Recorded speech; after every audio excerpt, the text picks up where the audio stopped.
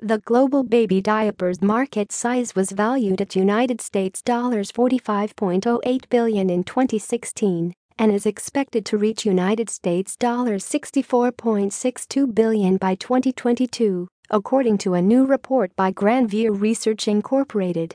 Latest technological developments, such as higher absorption levels and reduced weight of final products, have helped the overall quality to a great extent. Various R&D initiatives aimed at developing biodegradable diapers are projected to boost the market growth over the forecast period.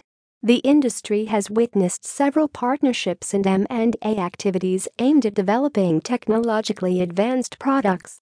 Growing demand for natural and hygienic products is forcing manufacturers to develop bio-based disposable diapers, which is also projected to propel market demand.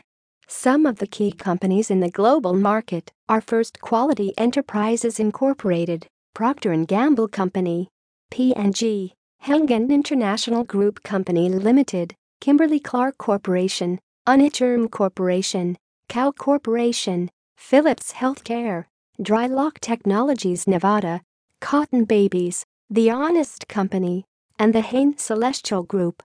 Hope you enjoyed this episode. To get exclusive sample copy of Baby Diapers Market Kit, please visit Grandview Research website. Please find link below.